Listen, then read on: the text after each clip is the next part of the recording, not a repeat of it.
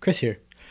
We have been making Let's Find Out for about 6 years now. Our episodes have shaped public conversations in Edmonton around grave sites and school names and plaques, magpies, green onion cakes. They're regularly used as resources in classrooms. Just last week, someone told me how much our episode about Ukrainian immigration had moved her, and it moved me too. If this show matters to you, add something to how you see our city. We have a new way to support it. A Patreon page, which will help us pay for the cost of running the show. The website, the editing software, the audio hosting, and there's cute merch at the higher levels too. There's stickers and mugs. All support is appreciated. There's a link to our Patreon on our website. If you can't afford to make a monthly pledge, don't worry, I'm a grad student. I get it. Thanks for listening. On to the show.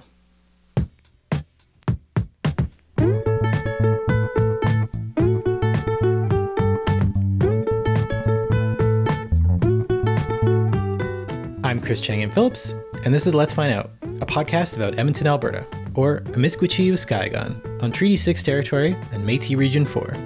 We take questions from curious Edmontonians about local history, and then we find out the answers together. Let's Find Out is a proud member of the Alberta Podcast Network, locally grown, community supported.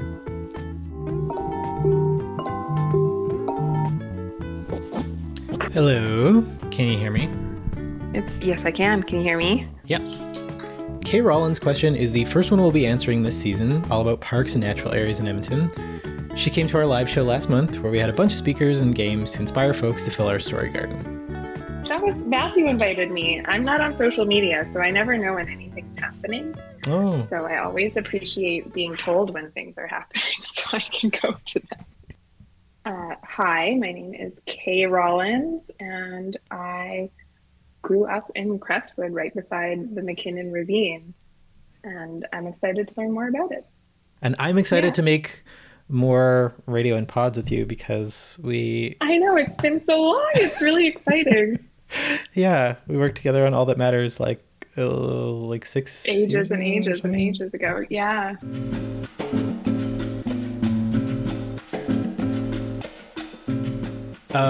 So tell me about your specific question. Okay, so I grew up right up the hill from MacKinnon Ravine. Like if I walked a couple of blocks from my house, I could walk right down into the little goat paths in MacKinnon Ravine and then on into the river valley and Government House Park and all of that good stuff. And there are these big sewers and like there's infrastructure there that's obviously meant for a road, and it's like well above the ground level of the park. But having grown up there, it was just sort of part of the park, and I never really noticed it until somebody pointed it out to me. I was like, what the heck? Right, that's not part of nature, right? It's like, oh yeah, what are these like strange sewers doing here? And then this is a great opportunity for me because I did a tiny bit of research, enough to find like a news article about how the park was going to be turned into a road, and the news article included a mention of people in Crestwood protesting, and Crestwood is the community that I grew up in, and someone hanging an effigy from the 149th Street Bridge. And I grew up on 146th Street, and that's all I had, and that's all I've had for a long time. It's been probably 10 years of just being like, who hung that there? Who is the effigy of? What is like? Who is the person who did that? So I'm on the Edmonton City Museum Project website. They've got an article about one of the artists who is protesting to save MacKinnon Ravine.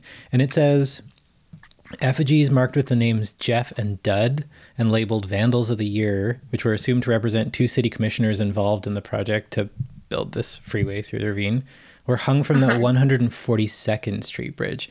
Is this the same effigies? I would think so, yeah. 142nd Street Bridge. Yeah, pardon me, I got it wrong. 149 is where MacKinnon goes up. Okay. And then it is 142nd Street Bridge there are two major roads on either side of Crestwood. One is 142 and the other one is 149. Okay. 149 has no bridge, so it would be. This is not my neighborhood, so I'm fresh to this as well. What about these intrigues you? I mean, you just don't. When was the last time I saw an effigy? Like, maybe never. I don't think I've ever seen that. So I think just that intrigues me. The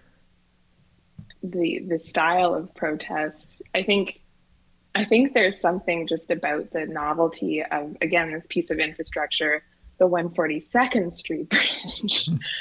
You know, when you're used to things, they blend into the background. But I think it would be really startling to see that in the valley and on this bridge, and I think it would be really impactful. What intrigues me about it?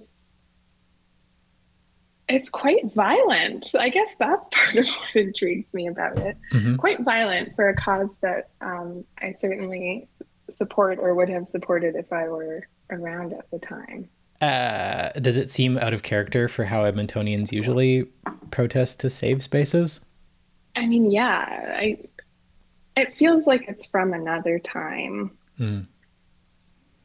And this goes back to taking things for granted. Like, I haven't had to try to save the MacKinnon Ravine. I don't know what I would do if I had to do that. Maybe based on this history, I would also make an effigy. But you know what? It seems violent, but it also seems humorous. Like, it seems like it has a sense of humor to it in a way. Of just like bringing whatever, like you're saying, they were artists that did this. There were artists involved in the general movement to save the ravine, including Margaret Chappelle, which hopefully we can learn more about her. Mm-hmm. So I don't know who all was involved in that movement, but they, according to this article, Margaret Chappelle disclaimed her movement's involvement in the effigies. So she said they weren't involved, and this article anyway doesn't have a theory or speculation on who hung these things. Like, there's something kind of like magical about it somehow, you know. It's threatening, it's kind of magic, spell casting, and like ultimately it worked, I guess. And obviously it was a headline grabber in a certain respect, that where just sort of a march through the valley might not get the same kind of attention as, like, also they hung an effigy from the bridge. So I guess that's an extended question, is like, what impact did this particular part of the protest have on its result? What would answering this mean to you as a human? It's okay if it's extremely low stakes. I'm just curious. I mean, I think it would give me like depth to my relationship with the MacKinnon Ravine, and I don't know, a feeling of, this is maybe, but like a feeling of pride in the neighborhood from which I came, and the people who were there in a time of need. Like, it would be such a different place to live if there were a road beside me. I've always appreciated having a park right beside my parents' house. Like, what a wonderful thing to grow up next to. It would have been such a different place. So I think just it would mean just knowing the history of that movement as kind of a way of respecting it even more and understanding it. Yeah. Cool. Well, so I propose that our first trip be to the city archives, because they usually have clippings files for like issues that would have been in the news like this, but also they have like City of Edmonton government records that might be relevant. So maybe we could find out like who Jeff and Dud were. Yeah, yeah. Now I want to know that as well. Um, And uh, what were they described as? The Vandals of the Year. vandals of the year. Yeah. Yep.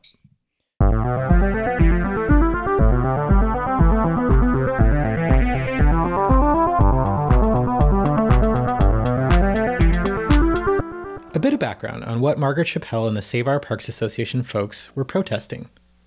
As Edmonton was growing quickly in the 60s and had just annexed the town of Jasper Place to the west, the city administration looked for ways to expand our road system to move all these new people and their cars around.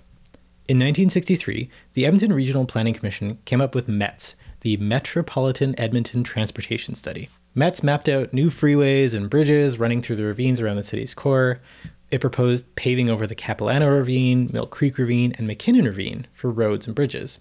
Now, MacKinnon Ravine is on the central west end of modern-day Edmonton.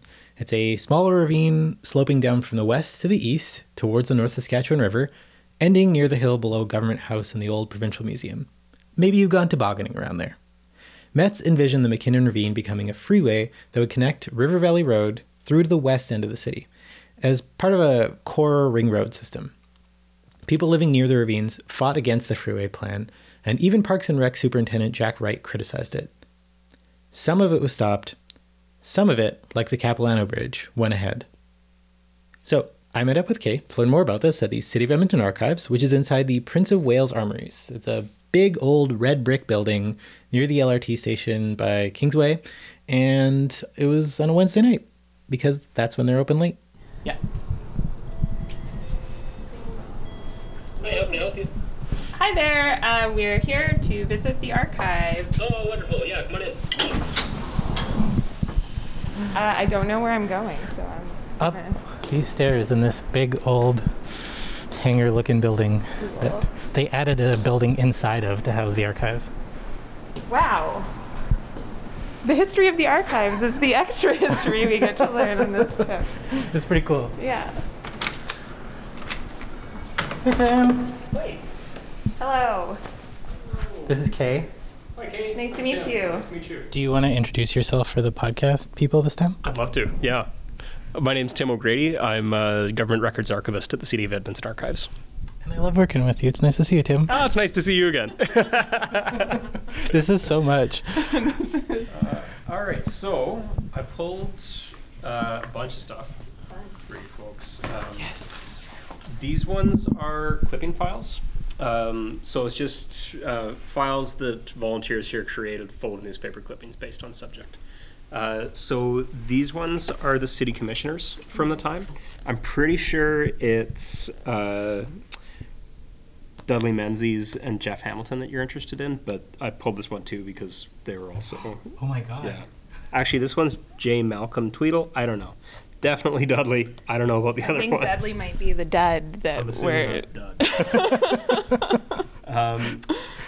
Citizens Save Our Parks Association was a citizens organization that was involved in trying to stop the road. Mm-hmm. Margaret Chappelle was quite involved in that as well. And then these are clipping files about MacKinnon Ravine Park, the road, and the bridge. Mm-hmm. So those might have some newspaper articles as well. Cool. These records here are from the Olive P. Hoyle Fund. So these are records that were donated by Olive Hoyle, and a lot of them are about the Save Our Parks organization. Oh, interesting. So I pulled this out just so you can read the file description if you're interested. Mm-hmm. And then this is the file list. So you're probably not going to want to look at all of the files, but at least you see a description of what they are, and the files are in here. Great. And then these last ones are government records. So these were created by the Corporation of the City of Edmonton, specifically from the City Commissioner's office. So Dudley and his friends. Yes. So feel free to leaf through them, maybe one file at a time, and just flip them like the pages of a book so we keep the original order. Paul Bassett was described as the president of the Save Our Parks Association in 1965. But one of the recurring themes in the journal's coverage of these protesters was calling them women and housewives dismissively, as if that made their concerns less serious. Women launch picket war, they resent freeway intrusion. We can talk about this later, but I found an academic article about this whole thing that mentioned cool. one of the ways that protesters against this plan were dismissed is by calling them homeowners or housewives. Right, Kind because of. it was a lot of women. Yeah. So I'd be interested if you see a lot of that language. Oh, here we go. A band of housewives and homeowners There it is. near MacKinnon Ravine began peaceful picketing across the 142nd Street Bridge. That's our bridge. This article is October 12th, 1965. West Edmonton's women are on the warpath. City father's my foot, countered Mrs. Maria Jablonski. One of the things I loved hearing about was the tactics they used. Women and children paraded across the bridge carrying signs, the 142nd Street Bridge, carrying signs that said, "Treeways, not freeways. Keep off the trees. Our children need parks. Down with Mets. Cut our taxes, not our trees." We'll protest next week and probably do something more drastic, like sitting in the trees and blocking the roads, Mrs. Chappelle said. More drastic. More drastic. But if there were a bunch of people out there, I'd see why there would be plausible deniability for it to be any specific person we're reading about. Right. October 12th, 1965. Okay. This is Mrs. Chappelle. Our city fathers think this ravine is a dump. It's not. This ravine is attractive and would be more attractive if the city bothered to fix it up. This is an established neighborhood. End quote. Reports indicate that youngsters in the area are already causing havoc for the contractors. Numerous stakes have been moved from their positions, and truck drivers have been harassed by BB guns. Quote, "We in the engineers department haven't received protests or threats by people to stop work in the MacKinnon Ravine," said George Hodge, assistant city engineer. "But if people do take action to stop work in the ravine, some action to restrain them will have to be taken, and this would mean calling in city police." This is October 12th. I need to read this out because it's also a fantastic quote. What a fantastic quote from Mrs. Maria Jablonski. Quote, "Edmonton is like the barbarian nouveau riche," she said. "It grew rich too fast and didn't have time to develop an awareness and appreciation for other human values!" Exclamation point. "I love Edmonton," she said. "I chose to live here because of its beauty, and it breaks my heart to see it ruined." So Margaret Chappelle, who's described as Mrs. G.F. Chappelle. I know, here. in other articles as well, yeah. She's quoted here saying, "It's a neighborhood protest. We want to get our protest on the books. We need as much parkland as we can get. It's the principle of the thing that counts." Margaret Chappelle, the artist we read about, was mentioned in a lot of the coverage. This is an article about, it's like a bio of Margaret Chappelle by the women's editor, Ruth Bowen. And, talk about kind of denigrating the cause because it's a women's issue. It has taken an artist, handsome Margaret Chappelle, to rile burrowers of Edmonton in a second look at the city ravines. Elsewhere, the attractive wife of a city doctor is an artist and homemaker. Anyway, and she says something that I think is quite interesting given where we're going towards the effigies, which is, "We don't mean to stand in the way of progress," she asserts. "We are perfectly willing to give and take, but I think those of us with convictions about preserving the city's ravines and parklands should stand up and be counted." Kind of a diplomatic approach. A singular beauty. I think that's talking about the valley. Wow, they doxed you right in the papers back in those days. They put Your full address. So whoever lives on 14625 Stony Plain Road, you used to live in Margaret Chappelle's house. Or Margaret Chappelle used to live in your house, rather. I also didn't find anything in this about the conclusion of, how people how it was decided that they would halt work on the MacKinnon Ravine. But here's an article that says they halt work. Sorry, I hadn't even looked down at the paper. Well, speak of the devil. This is like a one-day work stoppage type situation. Mm-hmm. Yeah, so they halt work. It's about a one-day work stoppage situation, but also says that they've been protesting every day For a week here. for a week on 142nd Street. I like that just the level of detail here, the description of what happened on site. So they've been showing up with placards. There's one here that says "Save Our City," and it says a confrontation between the women and the machines never occurred when they stood in front of the heavy equipment. The project foreman signaled the equipment operators, who U-turned their machines and disappeared around a bend in the ravine. After advancing for a short distance toward the bend, the group of 8 did an about-face and left the area to the workmen. "Isn't that comical?" commented Mrs. G.F. Chappelle of 14625 Stony Plain Road. "We come and everybody disappears." Oh, here's some of her art. Oh, cool.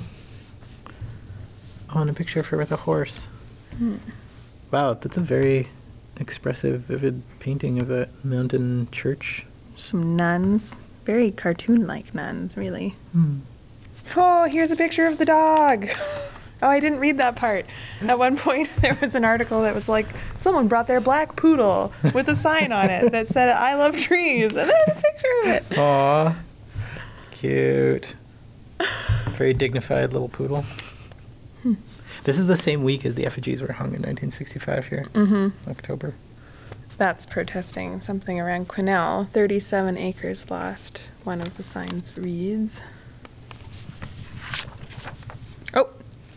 Oh my god. Wow. Got him. You flipped right to it. Again. Jeff and Dud hanged.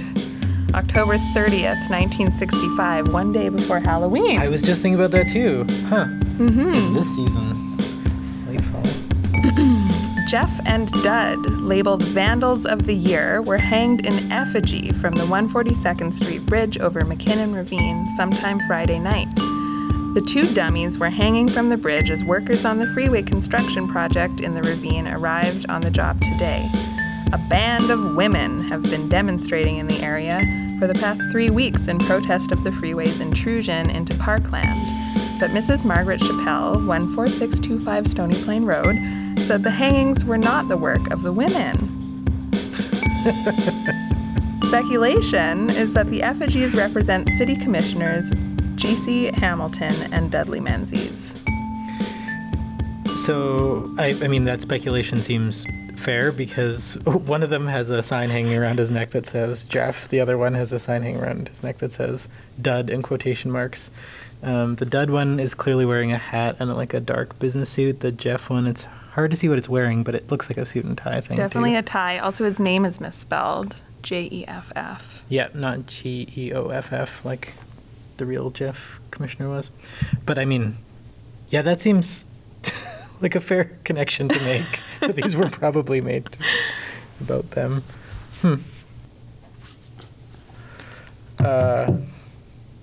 Wild. We found a bit of information on Jeff Hamilton and Dudley Menzies, the 2 commissioners who were hung in effigy. There wasn't much very exciting about Jeff. I'm not seeing a lot in here about, like, What they did.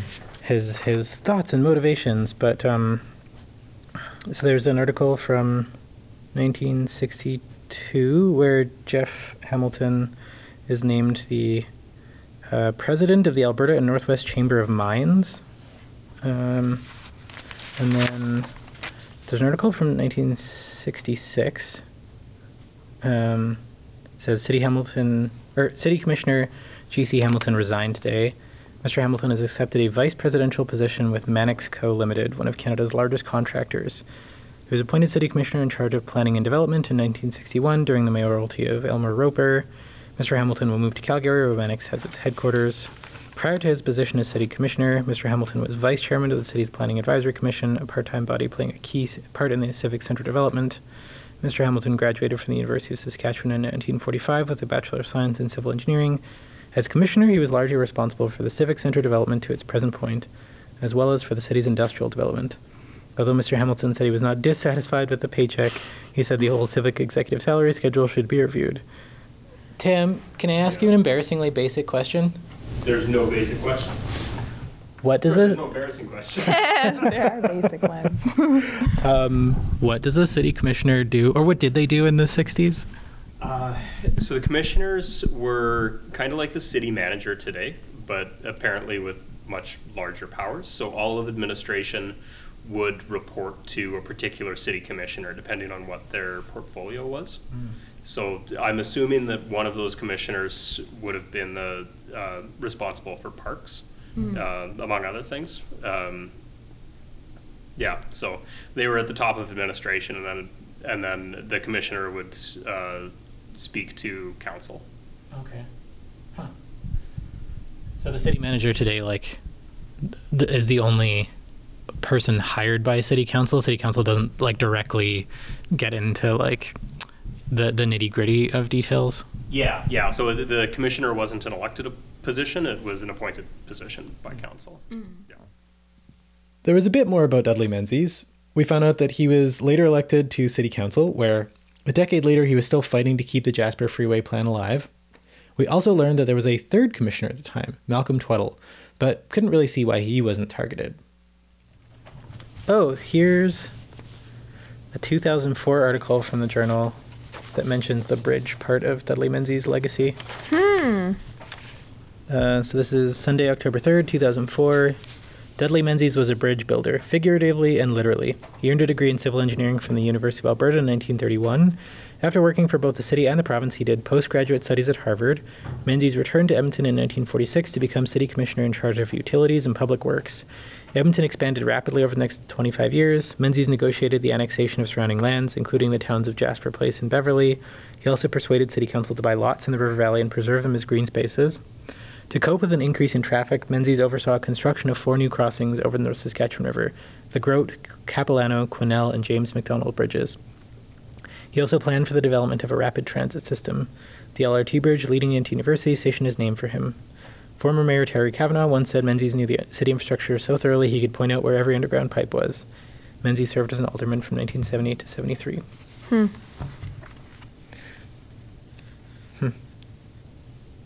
So this frames his legacy as both building bridges through the river valley, but also, like, preserving some of the green spaces there. Things can be complex. I believe this is a picture of the MacKinnon Ravine with the construction that had begun on it, because construction had begun and they were making it into a road. Right. Construction crews. Sorry, this is a little article from, or really a caption from May 12th, 1966. Construction crews continue to push their way up the MacKinnon Ravine with a freeway, which is expected to ease traffic congestion in the west end of Edmonton. Although women from the Save Our Parks Association picketed the crews last summer during the early construction stages, they have made no recent appearances. Above the freeway route, construction proceeds along the river. At left is a view of part of the route looking southeast from the 142nd Street Bridge to the Groat Road Bridge. It's this picture. Oh yeah, this is the view. Like, the land is cleared. It's still the view, yeah. There's steep banks on either side, but a flat route that... Which has become the route of the multi-use trail. That's exactly the route of the multi-use trail. Okay. Yeah. So, like, running, biking in the summer, is there, like, cross-country skiing and stuff there in the winter? No. Just walking, running, biking. I know it's almost time for us to go. I'm hooked. This is so fun. I went back later to poke through more of the commissioner's files from the Parks Department. I found an interesting report on parkland losses generated in response to the Save Our Parks Association's work. The City Archives folks also brought up a whole bunch of files donated by Olive Hoyle, who was a member of the Save Our Parks group. Olive had left 3 red and white round buttons that said, "I Heart MacKinnon Ravine Park," an amazing full-page illustration of what the MacKinnon Ravine would look like if the freeway were built, with little woodland creatures on the side commenting things like, "They call it progress."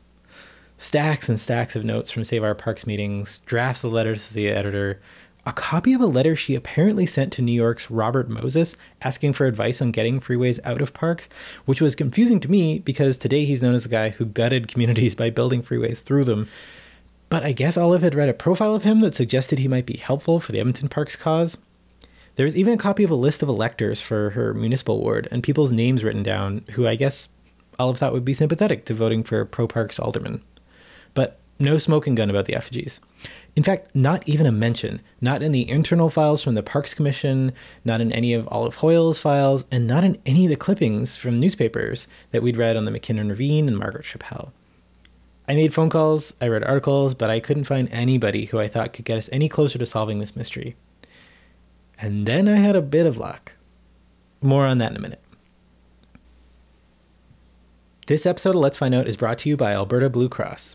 Alberta Blue Cross understands that running a small business is tough, and they understand that business owners in Alberta are busy. If that's you, let Alberta Blue Cross give you peace of mind with a group benefit plan. They offer health, dental, life, and disability coverage for your employees.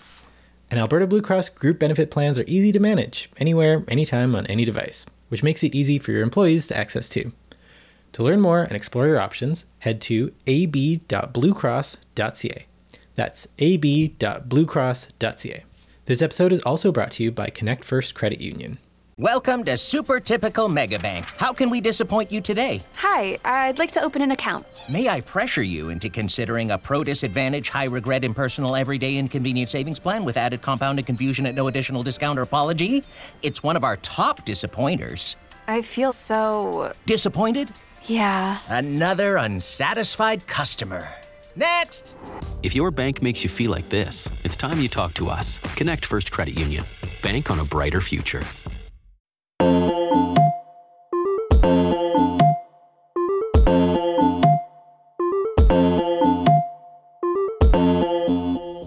On a windy day about a week later, I met Kay again, just a block away from the MacKinnon Ravine and just down the street from Margaret Chappelle's old place, to meet someone who was actually there for all these protests in the 1960s. This is so cool. I How did you find her? Alhambra Books is run by a local historian, Tom Monto. Yeah. So I called him asking if he knew of any books about this thing, and he was like, no, but you could ask Ann Packer if you want. I was like, sorry, what? She's still around? Yeah. Hello. Come on in, please. Thank you. I'm You Chris. come quick. I'm Kay. Hi, Kay. Hi, Chris. Do come in, please. Thank you. Thank you for agreeing to speak with us. You don't need to take your shoes off. I just have to tell you right now. It's okay to come in. Okay. Such a nuisance, the winter. Oh. Sure. Hi, my name is Ann Packer. I was an activist and amongst the group of members of Save Our Parks Edmonton that worked hard to keep the MacKinnon Ravine from being paved. Ann Packer's house is full of artwork, everything from Inuit art prints to portraits by her son, and even a fairly abstract painting by Margaret Chappelle herself.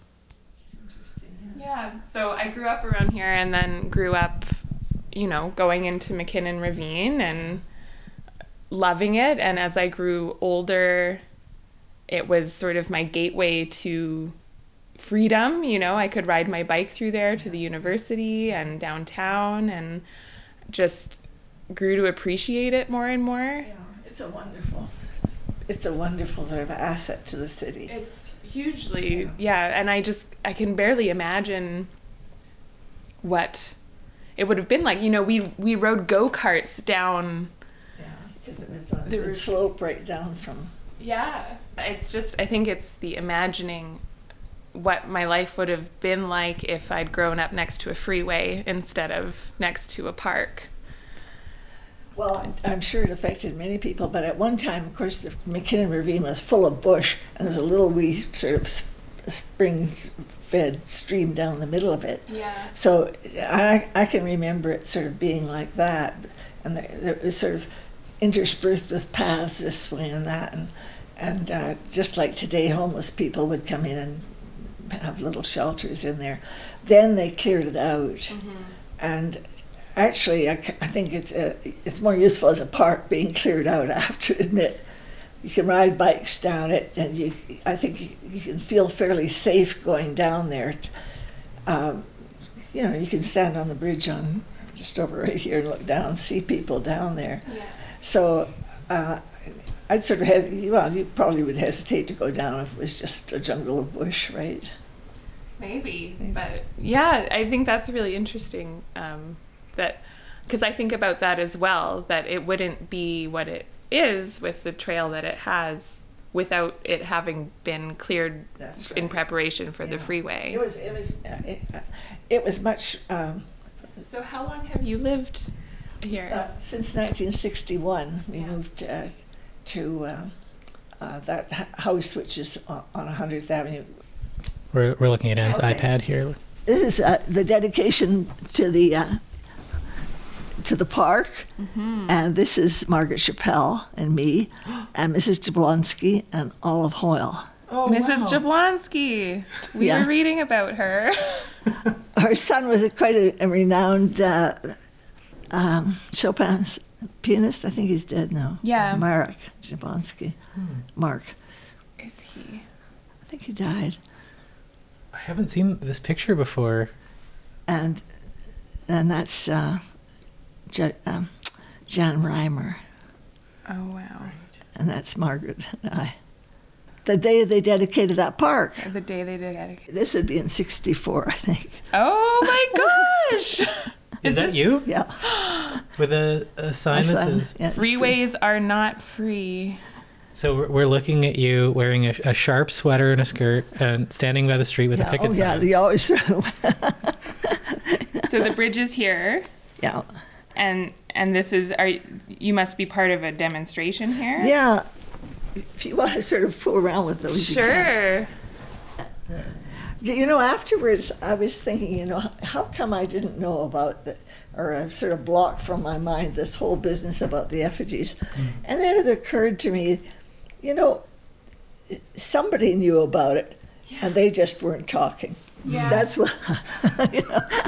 Yeah, so we were, you know, I feel like the story is much bigger than the effigies, but the effigies really caught my eye when I saw them, you know, and then we were seeing that nobody in your group took responsibility for them. It was just like, oh yeah, those things that showed up.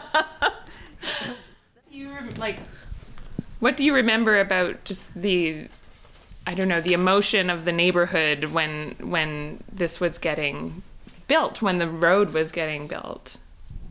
Well, they were clearing out the ravine, and then they were building the sewer. And I would say that, generally speaking, if you had a referendum that day about whether they should go ahead with METS, they would say go ahead with it. The community would. I would say that. Yeah. Because everybody was for cars, right? Right. There wasn't a feeling that the city had to have parkland or that it was valuable. And the power elite in the city certainly wanted the business that would come with the building of a freeway. And I remember somebody talking about the Save Our Parks group, and they said, oh, they're just a bunch of housewives. We used to laugh about that, you know. And now they got these programs on TV, The Real Housewives and stuff. I think they're doing something different, but anyway, you know, it just sort of just shows you how. And they were all very able people, I have to tell you. They weren't any slouches, sort of, with their apron whipping up muffins every day or anything like that. So Margaret Chappelle, you know, is a very well-known artist. I was just curious how, knowing that what you were telling us about the temperature of the neighborhood, people sort of being dismissive of the Save Our Park Association, how did you and John get involved in that? Well, it was mostly me. Because I would go down in the ravine with the kids, and I just thought it was a terrible thing that they would build this roadway, and reading about the experience of places like in New York, where they had gone mad about freeways, and they cut through neighborhoods, and there was this famous Jane Jacobs, you know, who was just talking about the nature of communities, and it looks like now people are more accepting of the idea of, you know, being able to live and work and shop and do everything without sort of getting in your car and pumping carbon dioxide into the air. So, and anyway, it's sort of my nature, I guess, to be an activist. And she was Margaret Chappelle was my neighbor, and I'd get to talking to her about this. And the next thing you know, I was out there on Saturdays down at Woodward's store getting signatures and arguments with people. But basically, it's like a lot of things. When people have it, like they have the parkland now, they wouldn't give it up, I don't think. But they really couldn't see any alternative. They didn't see anything wrong. Like the Grote Road is fine. You get to admire this beauty as you're driving through it. If you just have like MacKinnon Ravine, nobody appreciates it because nobody knows it's there. But you think, it's just sort of very narrow thinking. So anyway, Margaret formed this Save Our Parks Association with a lot of her art friends, I think. But the people that were closest to us in that picture, and then there's several others who weren't around. But she would she was a very persuasive person, very persuasive. And I would say very astute politically. She knew where power lay and how to sort of access it and what kind of pressure to put on it. And the fact that she was a doctor's wife, I think, made her a lot more acceptable to some of the, they called them aldermen in those days. And we were, I guess maybe over time, we were quite fortunate in the kinds of councils that we had. They were willing to accept that the city was growing and that parkland would be needed. Yeah. What are some of the actual tactics you remember using? Like you showed us that picture of standing walking with the sign on the bridge.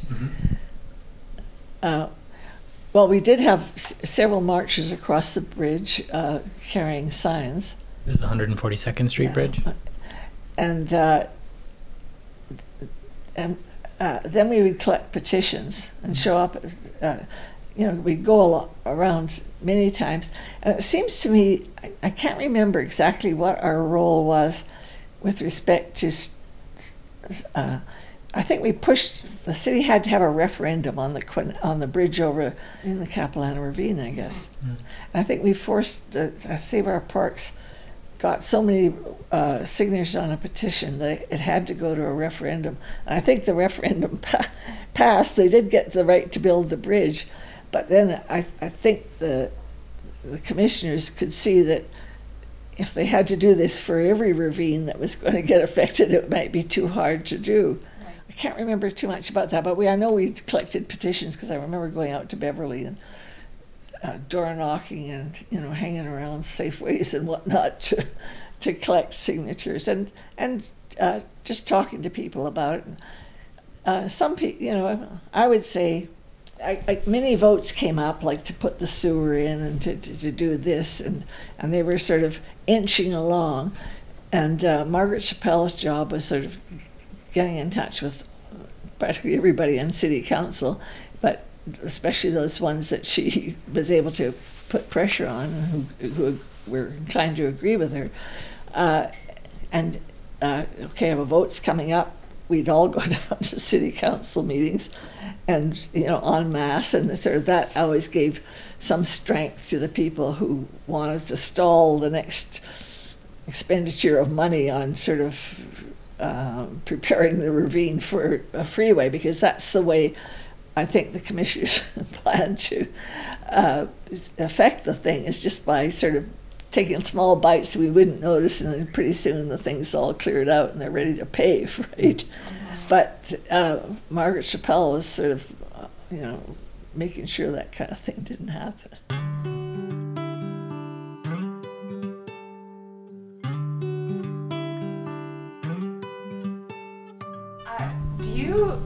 Why do you think it was mostly women who were leading this? Well, this is the day before most women were in the workforce, I would say, full time.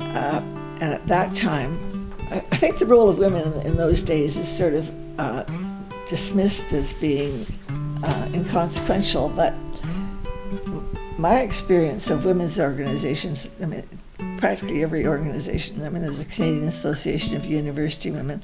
There's still a Catholic Women's League, although I dare say it's not as active as it once was. There were,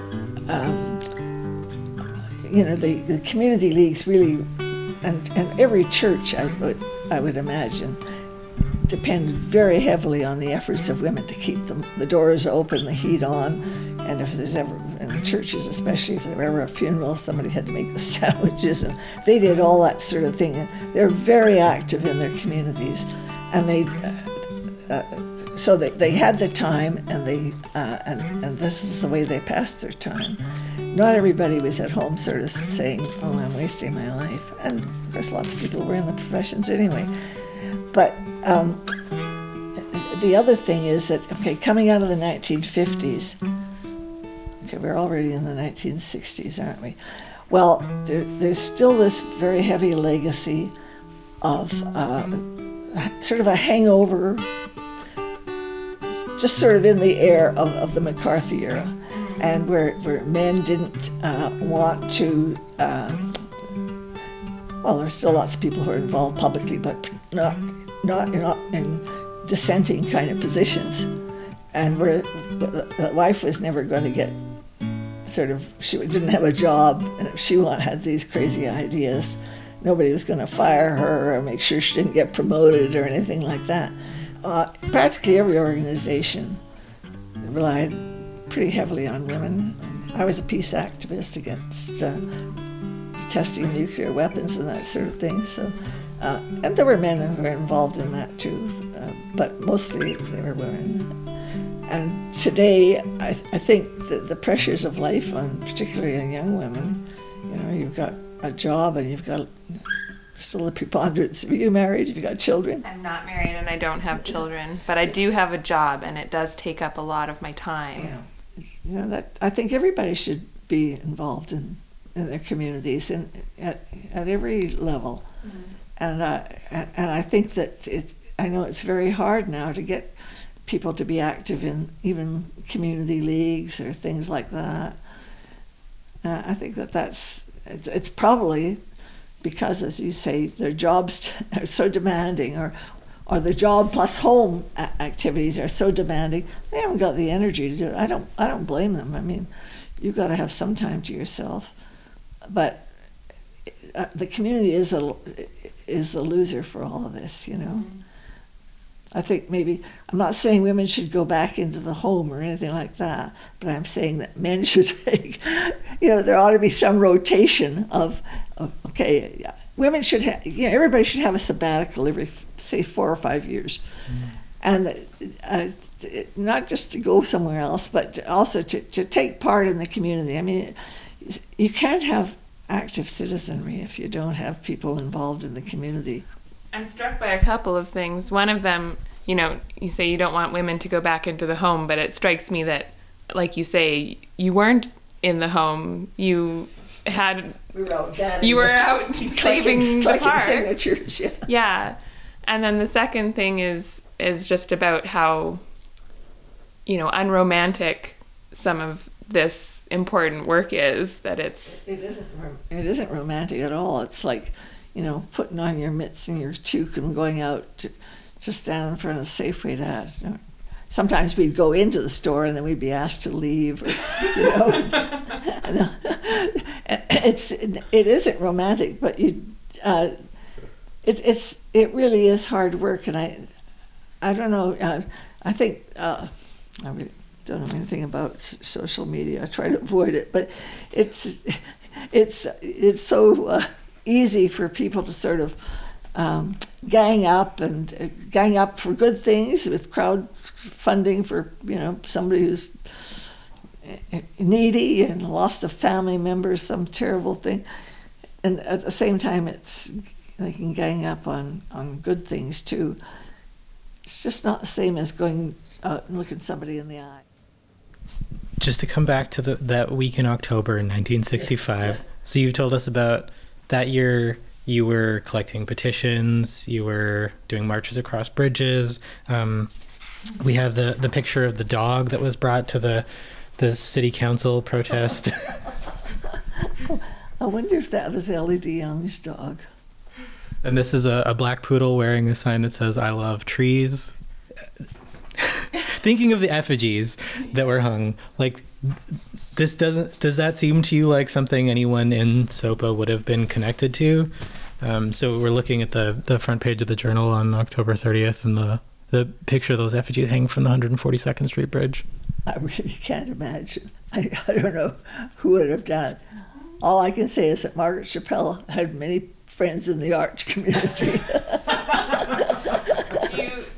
Do you remember there being a lot of talk about Jeff and Dud, as they were called, those two aldermen? Yes. Commissioners. Oh, pardon me, commissioners.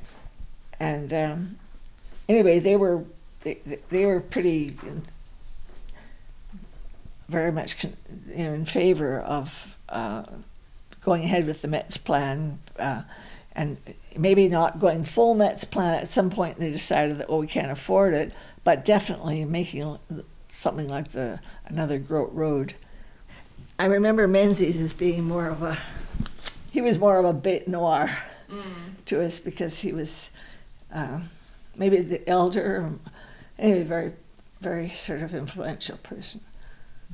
How well known were they? How many people would have even known their names? Oh, they'd be in the paper all the time. Yeah. Oh, he was very influential, I'd say. They were quite well known, I would say. His name would be quoted in the paper a lot. We had trouble finding them in the paper. We were finding some aldermen, but we had trouble finding them in the paper related to this until all of a sudden their effigies are hung for a bridge. So it was sort of like, well, how did they get here? How did anybody know? That's what makes me think, well, whether John Q. Public knew anything about them, I don't know, but people in Save Our Parks would definitely have known them, right. You know. And then just thinking about like whether Menzies himself would have considered the Save Our Parks Association as the ones responsible for it. I only found like one file from him around that time in the Parks Commissioner files, and it makes no mention of it. It's addressed to you and Margaret and a couple other people. You had written about the need for immediate tree planting because all the dust and fumes and noise for the road building was coming in, and you requested that the city plant trees right away. And on November 9th, so like a week and a half after that thing had happened, he writes back to Margaret, I assume on behalf of all of you, saying, with reference to your letter of the 10th to the mayor and commissioners asking for immediate planting of trees along the top of the bank of MacKinnon Ravine, we took this up with the park superintendent. For your information, forward you a copy of his report. So it doesn't say, hey, and by the way, why did you hang me from the bridge? Right. Yeah. I thought, I wonder if he was aware of this. How could it not have been on his radar that this was happening? It was on front page news in the city paper, which everybody read at that time. Yeah. Like, would have been aware, but also everybody took the paper at the time. That's the other thing, is compared to today. Yeah.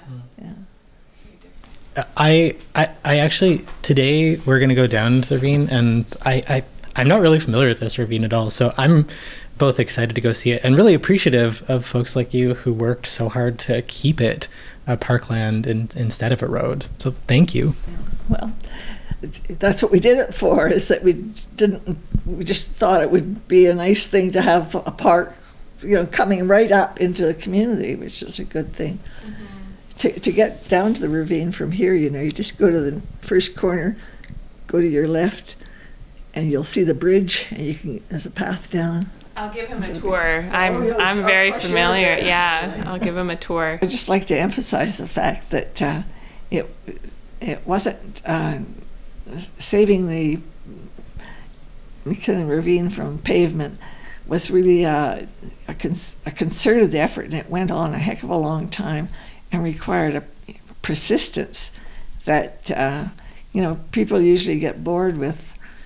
And I'm not saying we didn't get bored with it. I thought, God, not another council meeting, but it's just leaning into it and just keeping on going with it. Well, we lived right beside the MacKinnon Ravine at that time, and Margaret Chappelle just lived and Olive Hoyle just lived about a block that way.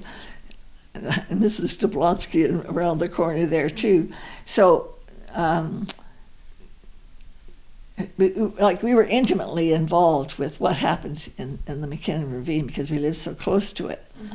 But I would have felt the same about it even if I'd lived like 5 miles away. They shouldn't put pavement in the bottom of the ravine, but I wouldn't have been as active.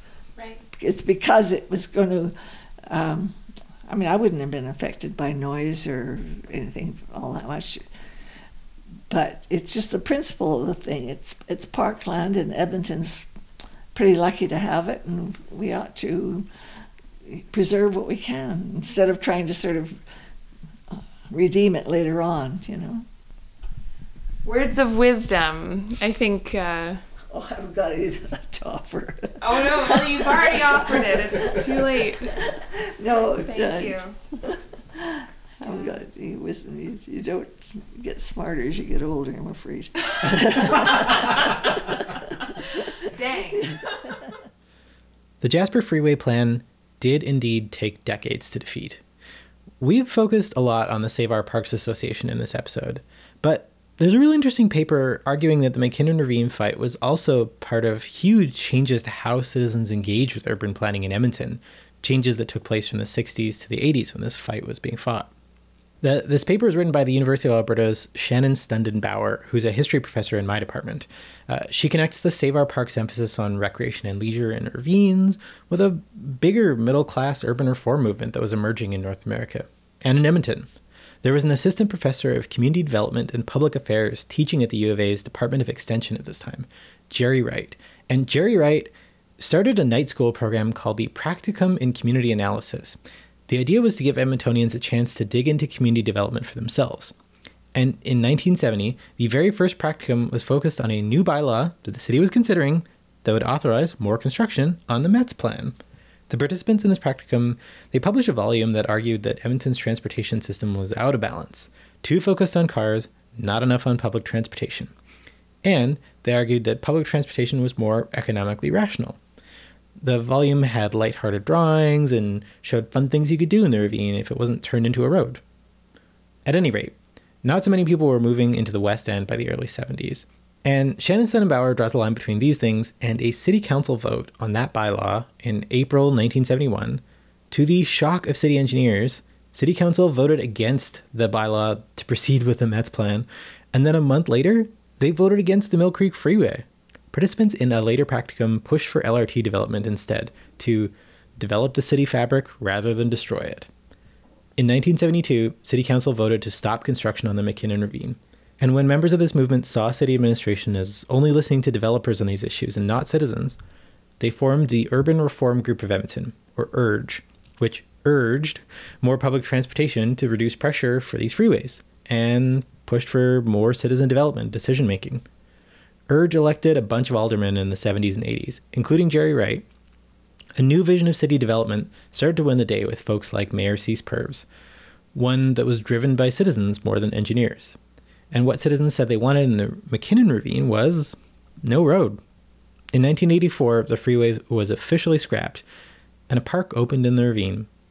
That's the dedication ceremony Anne showed us pictures of, with Margaret Chappelle and Jan Reimer.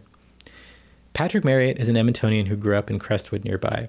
He told me through Facebook that when he was part of the Sound Transportation and Environmental Planning Society here in the early 80s, they worked with the city's parks department to bring in soil that was actually excavated from the Canada Place redevelopment downtown to make MacKinnon Ravine look a little more natural and less tempting for future freeway proponents.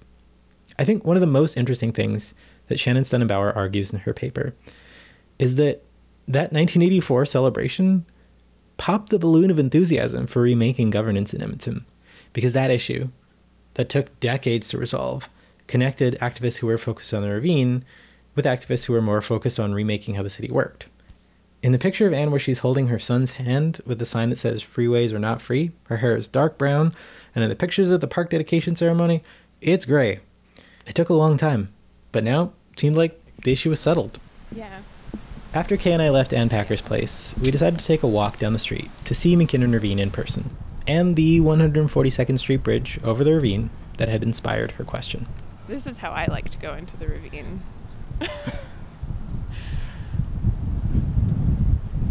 I hope you like this idea. Cool. We're on, it's called Summit Drive at this point, I guess? Yeah. We're walking along a trail, not a paved trail, down through the trees.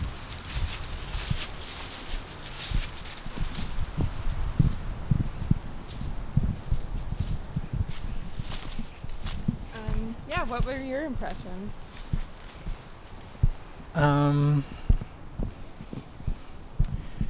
It was cool to hear the context of, the why was this movement driven so much by women? Yeah. And what you had pointed out about how easy that made it to dismiss protesters. Like all sides of that are interesting to me. That I feel like here in 2022, people are paid too little and so have to work too much, and so don't have any time to devote to creative, important community work. And then the people who do show up get dismissed as well, why aren't you working? Yeah. So that I loved what she said about in partnerships, people should really give each other a sabbatical every 4 or 5 years to go and do community work. Yeah. I like that. And be part of the community. I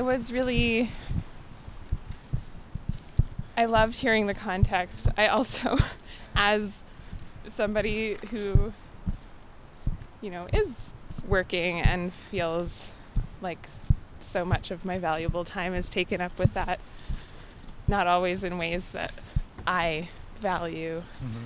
Mm-hmm. I was just I was struck by how her community involvement also sort of centered around property ownership. And I was thinking about how, she was sort of lamenting that people aren't living into their communities as much, and I think a lot of people live into their communities in different ways, but also there's a lot less property ownership in our generation. Mm-hmm. There's a lot less stability in where you live. Yep. We could talk about the ethics of property ownership, but in terms of stability of where you live, I think that is so disruptive to the ability to organize around these kind of micro movements. Mm-hmm. Wow. And that's the 142nd Street Bridge we're looking at? Yeah. So this is the bridge that the effigies were hung for? Yeah, we could take a picture. It would have been right there. Weird. In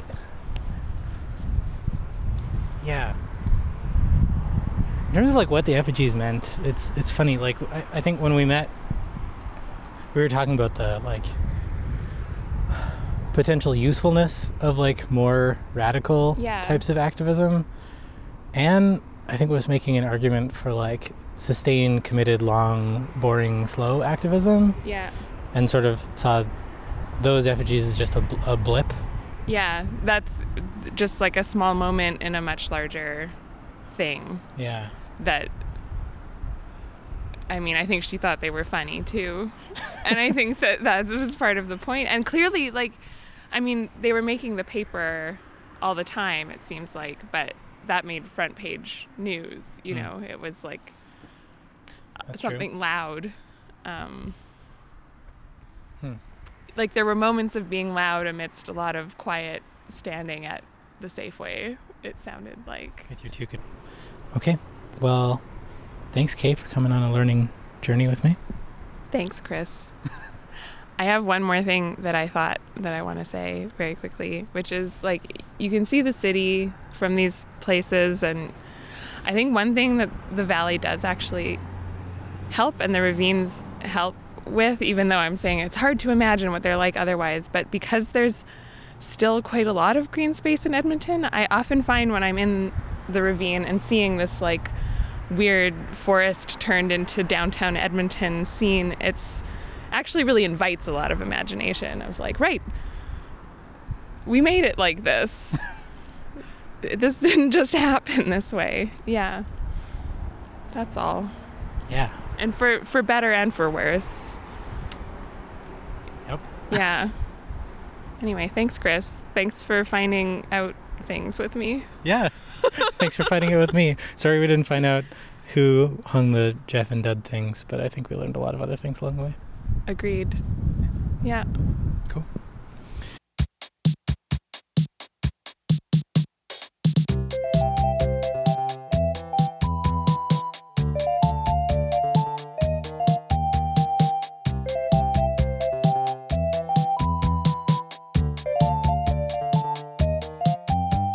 Thanks for listening.